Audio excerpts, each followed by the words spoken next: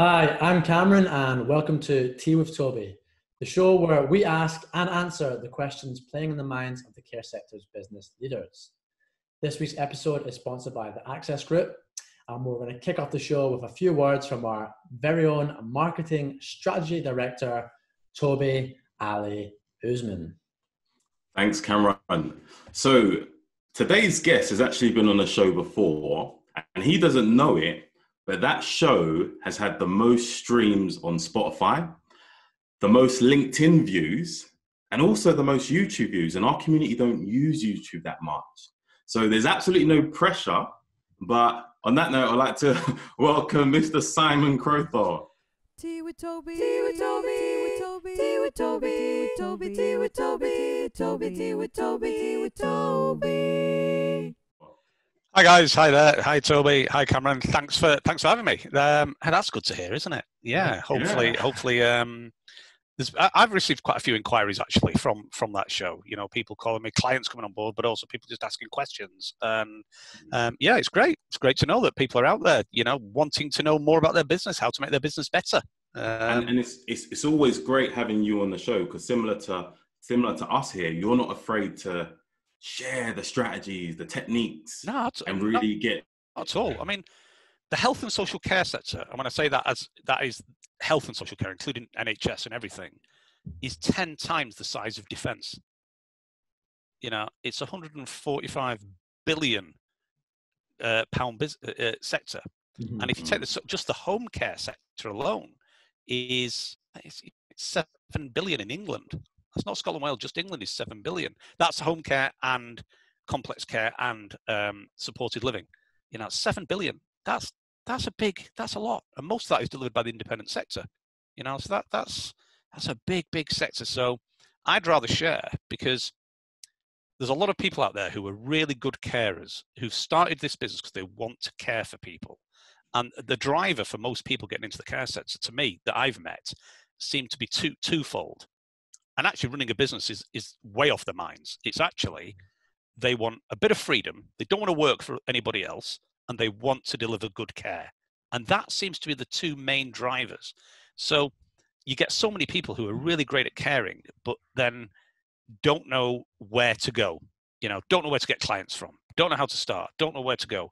There's lots of information out there about, you know, quality compliance, and you can the CQC website and Skills for Care website and NICE and SCIE. There's loads of resources on how to deliver care, but almost nothing on how to deliver a business in care. And we're going to get to that because you're already jumping straight in. Right. All right. I've got loads of questions for you within time, of course. Yeah, I think it's very important note to make as well that you don't just have to have a care business now to watch this. Anyone can watch it. If you're thinking about one in the future, this is for everyone. So just on that note though, Simon, could you maybe tell everyone just a little bit, why do you know so much about home care? What is your background? Well, I've had quite a diverse background. I started in social care 20 years ago. I started in the year 2000 when I got really fed up of working in corporate life. It wasn't for me. I was working as a program manager in the financial sector. I was doing international projects with banking and relocation of financial services from New York and London into Dublin. Didn't like it. Wasn't really for me. And my mother had always run care homes. That was her background. My brother, who's an accountant, he got fed up with his job. We just packed our jobs in and we started a care business. And we didn't know anything about it other than the family. We'd grown up around it, but we didn't know a lot. And I went from traveling business class and, you know, flying in from Dublin into the city and meetings at Canary Wharf and then back to Dublin again on business class through to going out on less than minimum wage, changing incontinence pads, doing on-call, changing catheters, doing everything. I was a care worker. We started from scratch. And then what we did do was we applied some of the techniques we'd learned from business and before I was in financial services, I was an army officer. Before that, I was an engineer. And I've applied some of those things that I've learned in kind of blue chip companies into the care sector in terms of customizing things, in terms of training people, in terms of reports and returns. And we built that business from literally from scratch to 7 branches, about 600 staff, contracting about 10 local authorities, and we did that in 4.5 years, and then sold out completely. I left the sector. I went off run an e-commerce business selling boxing equipment and mixed martial arts equipment, completely unrelated again. And then came back into the sector with training companies. I've always had training companies as well, again in the care sector, training companies. And then I started doing bits of consultancy. I've worked for local authorities. I've helped people set up businesses. I set up training businesses. And it occurred to me that, you know, I'd learned an awful lot along this journey. So I wanted to help people and get my, you know, pay my bills by helping other people. So, but instead of helping the service users, like a care business, I now help the business owners and the registered managers, you know, and because it's not just, you know, our clients aren't just business owners, they're also registered managers, and help those guys. So I'm trying to give something back there. And also when I see a huge amount of people who are good at delivering the care, but can't even make a living for themselves because they just don't quite get the business side, is help them out, or have somebody who's got a good business, a good size business. You know, I've got several clients who are multi-million-pound businesses, but actually we can get them to 10, 20, 30 million pound businesses by applying the same techniques. You know, it's systems, reports, business planning, forecasting, all these marketing, all these kind of standard business processes and concepts that you get in every single business. You know, whether it's digital marketing business, whether it's care business, there's business concepts and helping people understand that, as well as the quality of the care. Because the whole point of this is to be able that somebody who needs care has their life changed for the better because somebody who is going to visit them to help them change their life for the better can do their job, can do it correctly, is employed by a good company, and delivers the best care possible. And that's the aim, really. And one of the things that inspired the conversation today is, obviously I called you last night and we were just talking, and then we were talking about a joint client, and then you started explaining something. I said, look, the way you're explaining this is so simple. Let me just pause you and jump on the show and let's just continue the conversation here. So financials are really important within a company. The first question I've got for you is, can you help share more from a business that's starting from scratch, how you calculate lifetime value of a customer? Okay, I think a lot of the time in the care sector, there's also a mentality that because you're caring, talking about the money is dirty. It's like a dirty word. And you've got to get that out of your head, because if you're not making any money, you're going to go bust, and then people are not going to get care. Simple as that. And if you're providing the best care and working a 60-hour week, but you're not even making minimum wage yourself, and your staff can't get paid, then what's the point? What's the point of doing it? So people have got to get out of the, you know, think of it. Look, it is a business, so you've got to talk about the money. And as dirty as it might seem, I mean, that's a mental thing in the care sector. Get over that, because you can't deliver good care unless you actually have got a sound organizational, and that doesn't matter whether you're a charity or a private sector. You could be a charity, but you've still got to be solvent at the end of the year, you know. So the same concepts apply whether you're not-for-profit, charity, private sector, PLC, whatever it is, you know, whatever your vehicle is, you've got to be solvent and a capable business. So you look at the client and you say, right, okay, what is that client worth to you? And before you can put any budgets in place, you have to know what a client is worth. And in home care, it's actually pretty difficult. In a care home, it's quite easy. It's the cost of a bed. If you charge X amount for a bed for a week, you know, 600 quid for a bed or whatever it is, you know that that's the value of income, and you can work out your profit from there for that bed. Home care's got far more variables. It can depend on how rural the client is, how many miles you've got to go, how many hours a week do you deliver. So a live-in care package is 24 hours a day. It's going to be very different from half an hour pop-in, you know, to a rural area where you've traveled half an hour to get there in the first place. So that's quite hard. So you do have to make some assumptions, but you can make broad brush assumptions. So, like, for example, if you let's really broad brush example. Let's say you charge £20 an hour. You know, I know people have all sorts of different pay rates, but let's say 20 quid, and your client care package is 10 hours a week. You know, so it could be 20 hours a week, could be 5, but let's just go for 10. So £20 an hour, 10 hours. That's 200 quid a week. That's the income you're going to get from that client, £200 a week. So what's that in a year? Times that by 52, 10,400. So that client is going to bring income of 10,400 into your business. So how long are you going to have that client?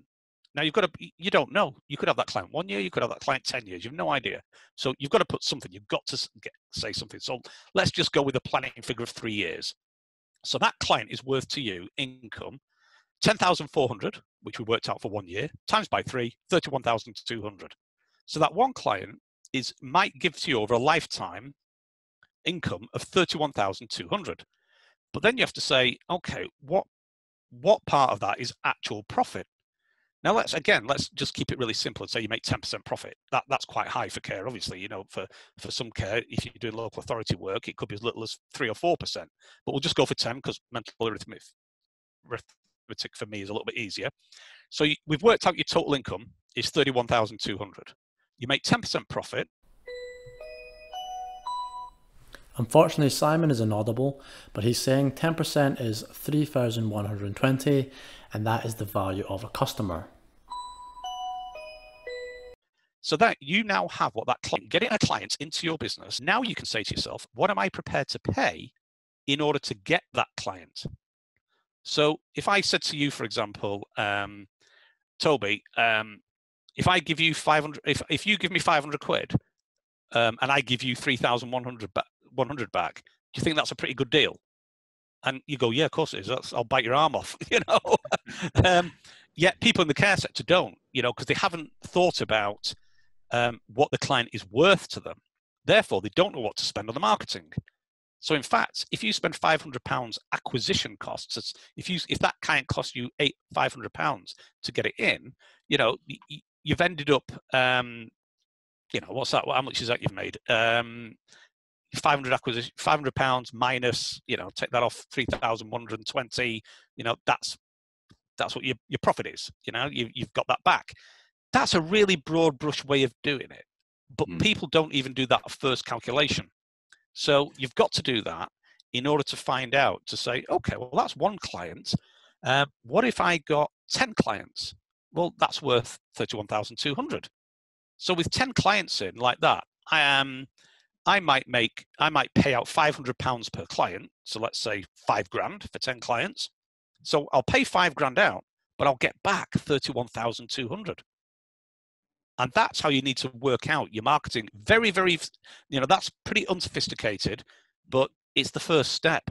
It's from that you've got an idea of, okay, right, if I pay out £5,000, I'll get 31,000 back, or I'll get 10 clients back, however you want to look at it. So that's your budget. Now, the actual acquisition cost might vary. You know, we're starting this as a budget. It might be that your marketing might work really well and you've budgeted 500, but you've only spent £300 per client, because you might spend £5,000, but instead of getting 10 in, you might get 20 in. So suddenly your client acquisition cost is £250, not 500. Or actually it might be quite expensive. You know, you might be in an expensive area of the country where things cost a little bit more and you don't get 10 clients in, you get 5 clients in which case your client acquisition cost is £1,000, but you're still making money. You know, you're making less, but you're still making the money. You're still paying out that money to get the clients back in.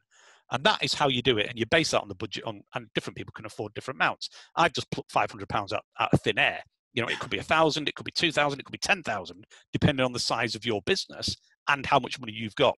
But the fact is, I come across an awful lot of clients who, when I first set up in the care business, you literally set it up, gave the local authority a telephone number, and the phone rang and you got clients. That's gone. That doesn't happen. You know, you've got to get on preferred provider list. You've got to do tenders. Some of them are open, some of them are closed. Local authority pay rates are not always that good, so you do need a mix between local authority and private. And if you're going for the private market, you've got to market yourself like any other business. I have to market myself. Why am I here talking to you? Partly out of the good of my heart, but also I'm trying to convince people that I know what I'm doing so that they'll give me a ring and pay me to do work for them. You know, I am marketing. That's what this is. This is marketing. So everybody's got, sorry? Oh, I think that there's a little glitch there, but I think it's really useful because there's a number of businesses who are starting from scratch and who, you know, they want to get clients and they reach out to us, but they don't grasp that the structure on how you budget and how you have to look at things. So that's really useful. Staying on the sort of subject of people who are just starting out, how do you go about figuring out if you had the whole of the UK, where to target in terms of setting up your home care business? Right. Well, home care is hyper local. Yeah, it is absolutely in your area, and I tend to go off population. Chimney pots, basically. You're a people business. You need to employ people to deliver the care, and you need people who are your clients. Therefore, you need to be in a populous area. And when I say in a populous area, that doesn't mean you can only operate in urban areas. Of course, you can operate in rural areas, but the rural area is just going to be bigger than a tighter urban area. That's all. So you can go off population numbers. So let's say, for example, I years ago I did some work. I've not done this recently, but a way back I did some work, and I analysed some of the numbers. And to me, it came up with, okay, I think I can make a branch of home care to get to 1,000 hours in about a population size of 200,000. That's what it came out about. And I used to base it on that. And that actually worked out about well in the areas that I was working in, the towns, etc. I was working in. And even it just meant that if I was in somewhere like a suburb of Manchester, that's basically one of the, that would be Salford, or it would be Bolton, or it would be one of the suburbs of Greater Manchester conurbation. If I'm up in the rural Lancashire, it's just a geographically much wider area to get that same number of people. So once you've got that number of people, you then want to target a bit closer and say, right, okay, if I'm going to spend this, I've worked out my marketing budget. If my marketing budget is £5,000, for example, that's going to get me 10 new clients, I might spread that over 3 months or 4 months or 5 months. I might spend £1,000 every 5 months, in which case I want 2 clients in a month. And you'll say, right, okay, well, some of the areas I need to focus on more than others. So you need to then start looking at what are the key population areas within the whole area you work in. What's more likely to be the area? There's no point targeting a brand new estate that's full of families. They're not going to have many elderly clients in there. It might be great for your recruitment, but not necessarily for your target. So you might want to look at things like, you can get on the Office of National Statistics and look at things like, you can actually look at local authority areas by ward, by council ward, and actually then start looking at those areas by how many people are over 65, how many people are over 80. This is all free information that's out there, and that'll give you really tight areas that you can concentrate on. So you can take that budget and you can do things like flyer drops, you can do networking, you can do your pay-per-click advertising. So it means that somebody could come to you for pay-per-click and say, okay, Toby, my entire budget is £5,000. I've decided that I'm going to spend £3,000 on pay-per-click, and I'm going to spend £2,000 on other marketing areas. This is now the area that I want to focus on. Can you do something for me for pay-per-click just for this area? And then you do that, whereas they go away, and at the same time, they're doing their networking, they're doing business networking, they're going out talking to the shops in their community, they're doing community talks to community groups, they're doing flyer drops, they're doing all sorts of other offline marketing. And because it's targeted in those areas, and because they've got a budget, they're expecting to get that in, and they will. You will get inquiries. Simple as that. You will get the inquiries coming in. Whether you turn those inquiries into clients, that's another, that's a whole another topic, where you turn from marketing into sales. Then you've got to sell your services once people know about you.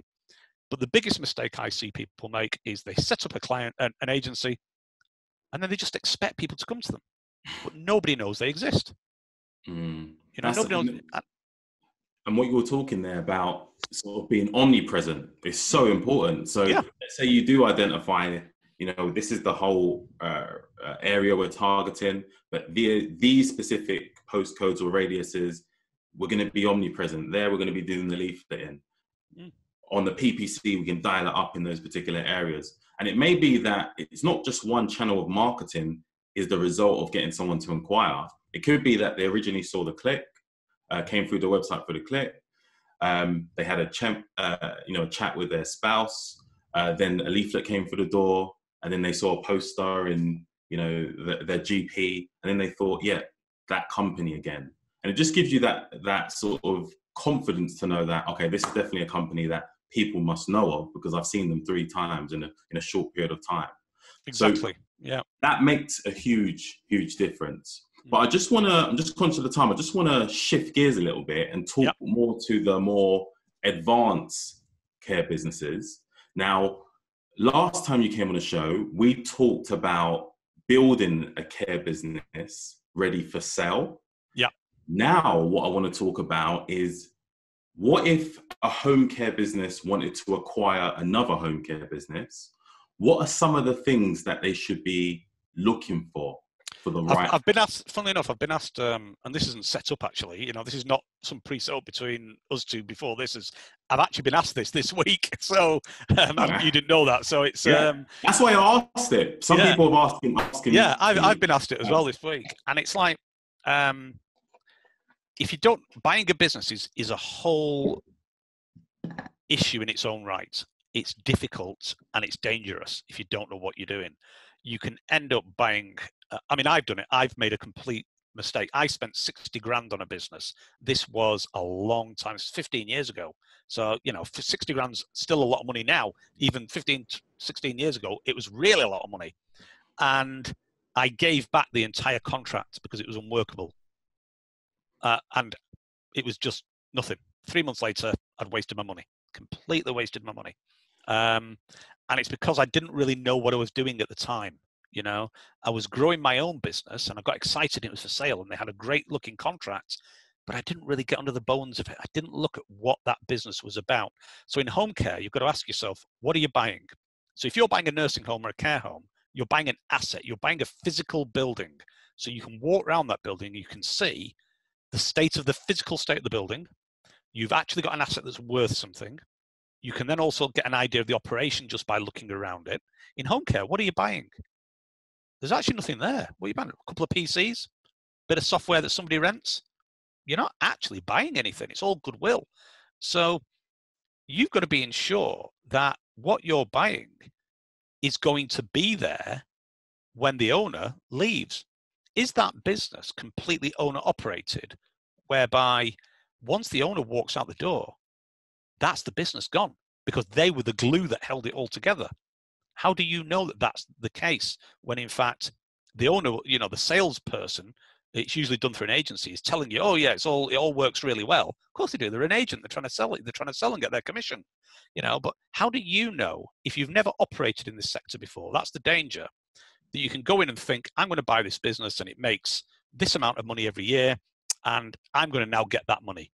You buy the business, the manager goes, the deputy who was worked for the manager, not for the business, who now actually doesn't get on with you too much. It might not be, they're just not the same anymore. You're different from them and they go off and do something else. So suddenly you've lost them. Then a couple of your key staff leave and you don't know the business well enough to actually bring new people in. You don't know how to do that yet. So you've just suddenly unraveled very quickly. On the flip side, the opposite can happen, where you buy a business and the owner has got it set up so that it is completely systemized. You've bought it and actually you're not needed because it's really well run. And that's what you want. You want to buy a really well run business. And the big guys that buy, you know, the huge nationals that will go out and buy, they will pay premium for something that runs well because they don't want the headache of trying to sort something out. You know, they want something that works, they can integrate, and it carries on. And that's what really most people should be looking at, unless you're a specialist in it and you can look for a failing business because you're turning it round. So there's a lot of opportunity. I mean, I'm working with a client at the moment, and that's one of the things we're discussing. He's new into the sector, and I actually suggested, well, why don't you buy a failing business? You're engaging my services anyway, so I know what to look for in a failing business. Why don't we we could find a failing business and turn it around so you're actually paying bottom dollar for the business, and then if it falls apart, no big deal. You've not really lost a great deal of money, but you can spend the money you would have spent on a top dollar business investing in it and turning it around. And then that's a good marketing tool that suddenly this business has turned around and gone better, you know, and immediately it's actually worth more because you've gone from a failing business so that's something you can look at as well if you know what you're doing. I think you said that on the systemizing, it's so important. We talk about it all the time. Yeah. And actually, one of the things you said at the beginning of the show is when people set up a home care business, that they want freedom. And you're only going to get that freedom if the business can operate without yourself. And I always talk about it, the E-Myth. If you read the E-Myth. The E-Myth is all my clients. I have a set reading list that my clients get on day one. The E-Myth is the number one, right? Yeah. Read that, because that gives you an idea of what systemization is about for small business. And absolutely, it's the Bible for small business. Read that, and suddenly it'll click and, oh yeah, okay, I get what I have to do now. I get what Simon's on about on this journey. You know, it's that is absolutely the number one that we say. Read that. Read the E-Myth. Michael Gerber, the E-Myth. Read it, because that's what systemization is about. When you can systemize, then your business is worth more. You can grow, and you can spend your time developing that business further, developing your staff, making sure that you're focusing on the standards, focusing on making sure that your carers are the best possible carers, so that you can deliver the best possible care to the people who are using your services.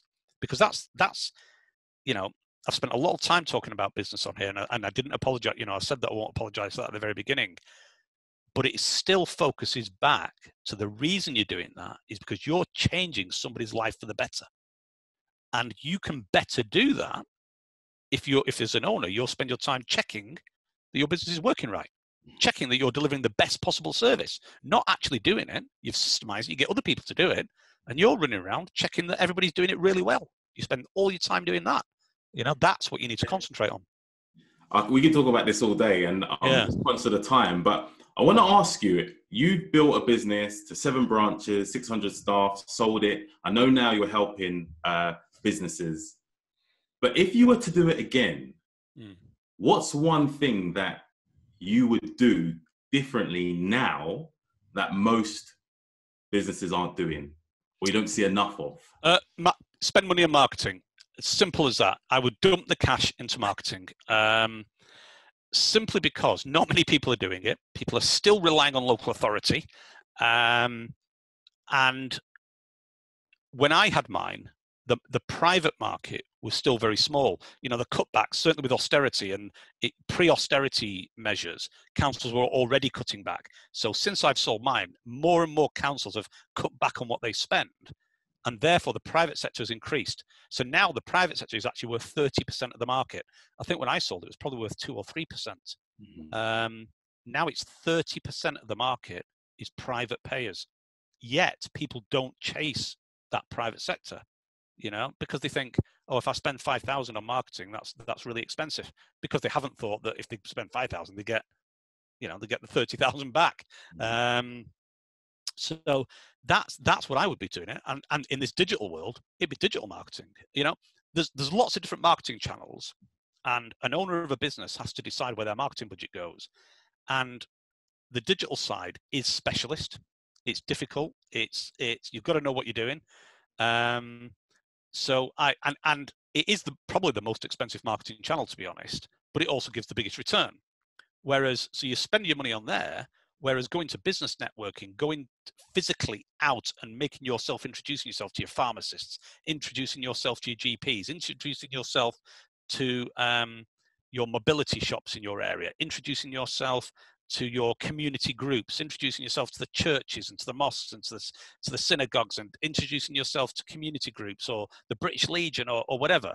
That is the owner going out, pounding the pavement, shaking hands with people, networking, and there's no substitute for that, and you can't pay someone else to do that. That's them going out and doing it. That's the owner or the registered manager or both, going out and doing that kind of thing, getting involved in the community, and then put all your money into the digital marketing so that you are everywhere. Because who's buying care? Yes, people do buy care for themselves, and then it's also people my age buying for my parents. Where do I go to buy anything? I Google it. First thing I do, I Google care agencies, care agencies Manchester, and then I'm. Siri, you're just talking about the modern age, and that's what you're talking about. The parents, the sons or daughters of the person that requires care. That's how they will search. Go on Google. The grandkids now, they will use Siri. Yep. They would say home care, Siri, home care, X area. Who appears? Yes. So it is important to future-proof the business as well. Future-proofing the business. Sorry, go on. Future-proofing the business isn't just about marketing either. You know, we're getting to the stage now where this technology is pretty cheap. You know, why aren't agencies putting Alexa into, you know, what's an Alexa Dot? It's 30 quid or something, isn't it, for an Alexa Dot? It's not very expensive. Why aren't agencies putting the Alexa Dot into a client's house to remind them to take medication? You know, why isn't that with an API written into their care software so that the person at the care software can actually program Alexa remotely to tell people to remind them to take their meds, or to tell them where somebody sat there and they say, Alexa, when's my carer showing up? And Alexa tells them where, not just where the care is showing up, when the care is due, but where they are right now and how far away they are. You know, that's cheap. That's cheap stuff. You know, this is technology that can change. And if you're not thinking about that and how to do it, then, you know, the software companies will do this for you. You know, they're going to write it, but you've got to be thinking about how to implement it now. You've got to be thinking, you know, right, okay, if you're buying care software, ask them what their plans are for assisted, you know, the specialist assisted living things. But there's also, you know, what's the other one? The Facebook have issued a tablet thing, haven't they? The bar that sits on top of the screen. I forgot what it's called. And they've got something that they pushed out over lockdown, didn't they, so that people could communicate with the grandparents. And I forgot what it's called. Facebook Rooms. Sorry, the Facebook Rooms feature they've done. No, it's like Alexa. It's an object. You know, it's a physical frame. It's like a picture frame kind of thing. Anyway, I've forgotten. But that's what they're doing. You know, they're all developing these kind of this consumer software and this consumer hardware is coming in that you can link into your. You need to be thinking about it now. If you're not doing it, you need to certainly be thinking about how. So that's how I would do things very different. That's taking it away from marketing, and that I would be thinking, right, how do I use tech now in my day-to-day care delivery? That's going to be the major difference. And there's some people who probably listen to this now or watching it and thinking, when would I even get the time to do something like that? However, if you have processes and systems where your business is running itself, it allows you time to do R&D, research and development, to invest back into the company and do things like this. So I could talk to you all day, Simon. I'm just we can talk to you all day. You'll be back on the show. But just do you want to tell everyone where to find you? Yeah, if you just go to, we're at CareSkilled, that's www.careskilled, S-K-I-L-L-E-D, careskilled.co.uk. Find us there. Just go to the website, careskilled.co.uk. We're on YouTube, YouTube/C/CareSkilledCoUK, all one word. There's some free marketing videos up there if people want to have a look. I've started putting together a little bit of an overview. I've also noticed a lot of typos on some of the stuff I've done on there, but you know, so bear with it. But there's a lot of free content when I'm sticking up there at the moment. That's how they can get me. Perfect. Well, thank you very much for coming, Simon, and thank you for everyone for listening and watching. If you haven't already seen, we've got a brand new website, so there's tons of resources on that. Everything's been collated into one place. It's really easy to find, so definitely check that out. And also, we pre-record these, but I'm thinking on Friday, Toby, you'll be doing a webinar. So 1 p.m. on Friday, definitely check that out. Message us if you need the link, and we'll see you all in the next Tea with Toby. See ya.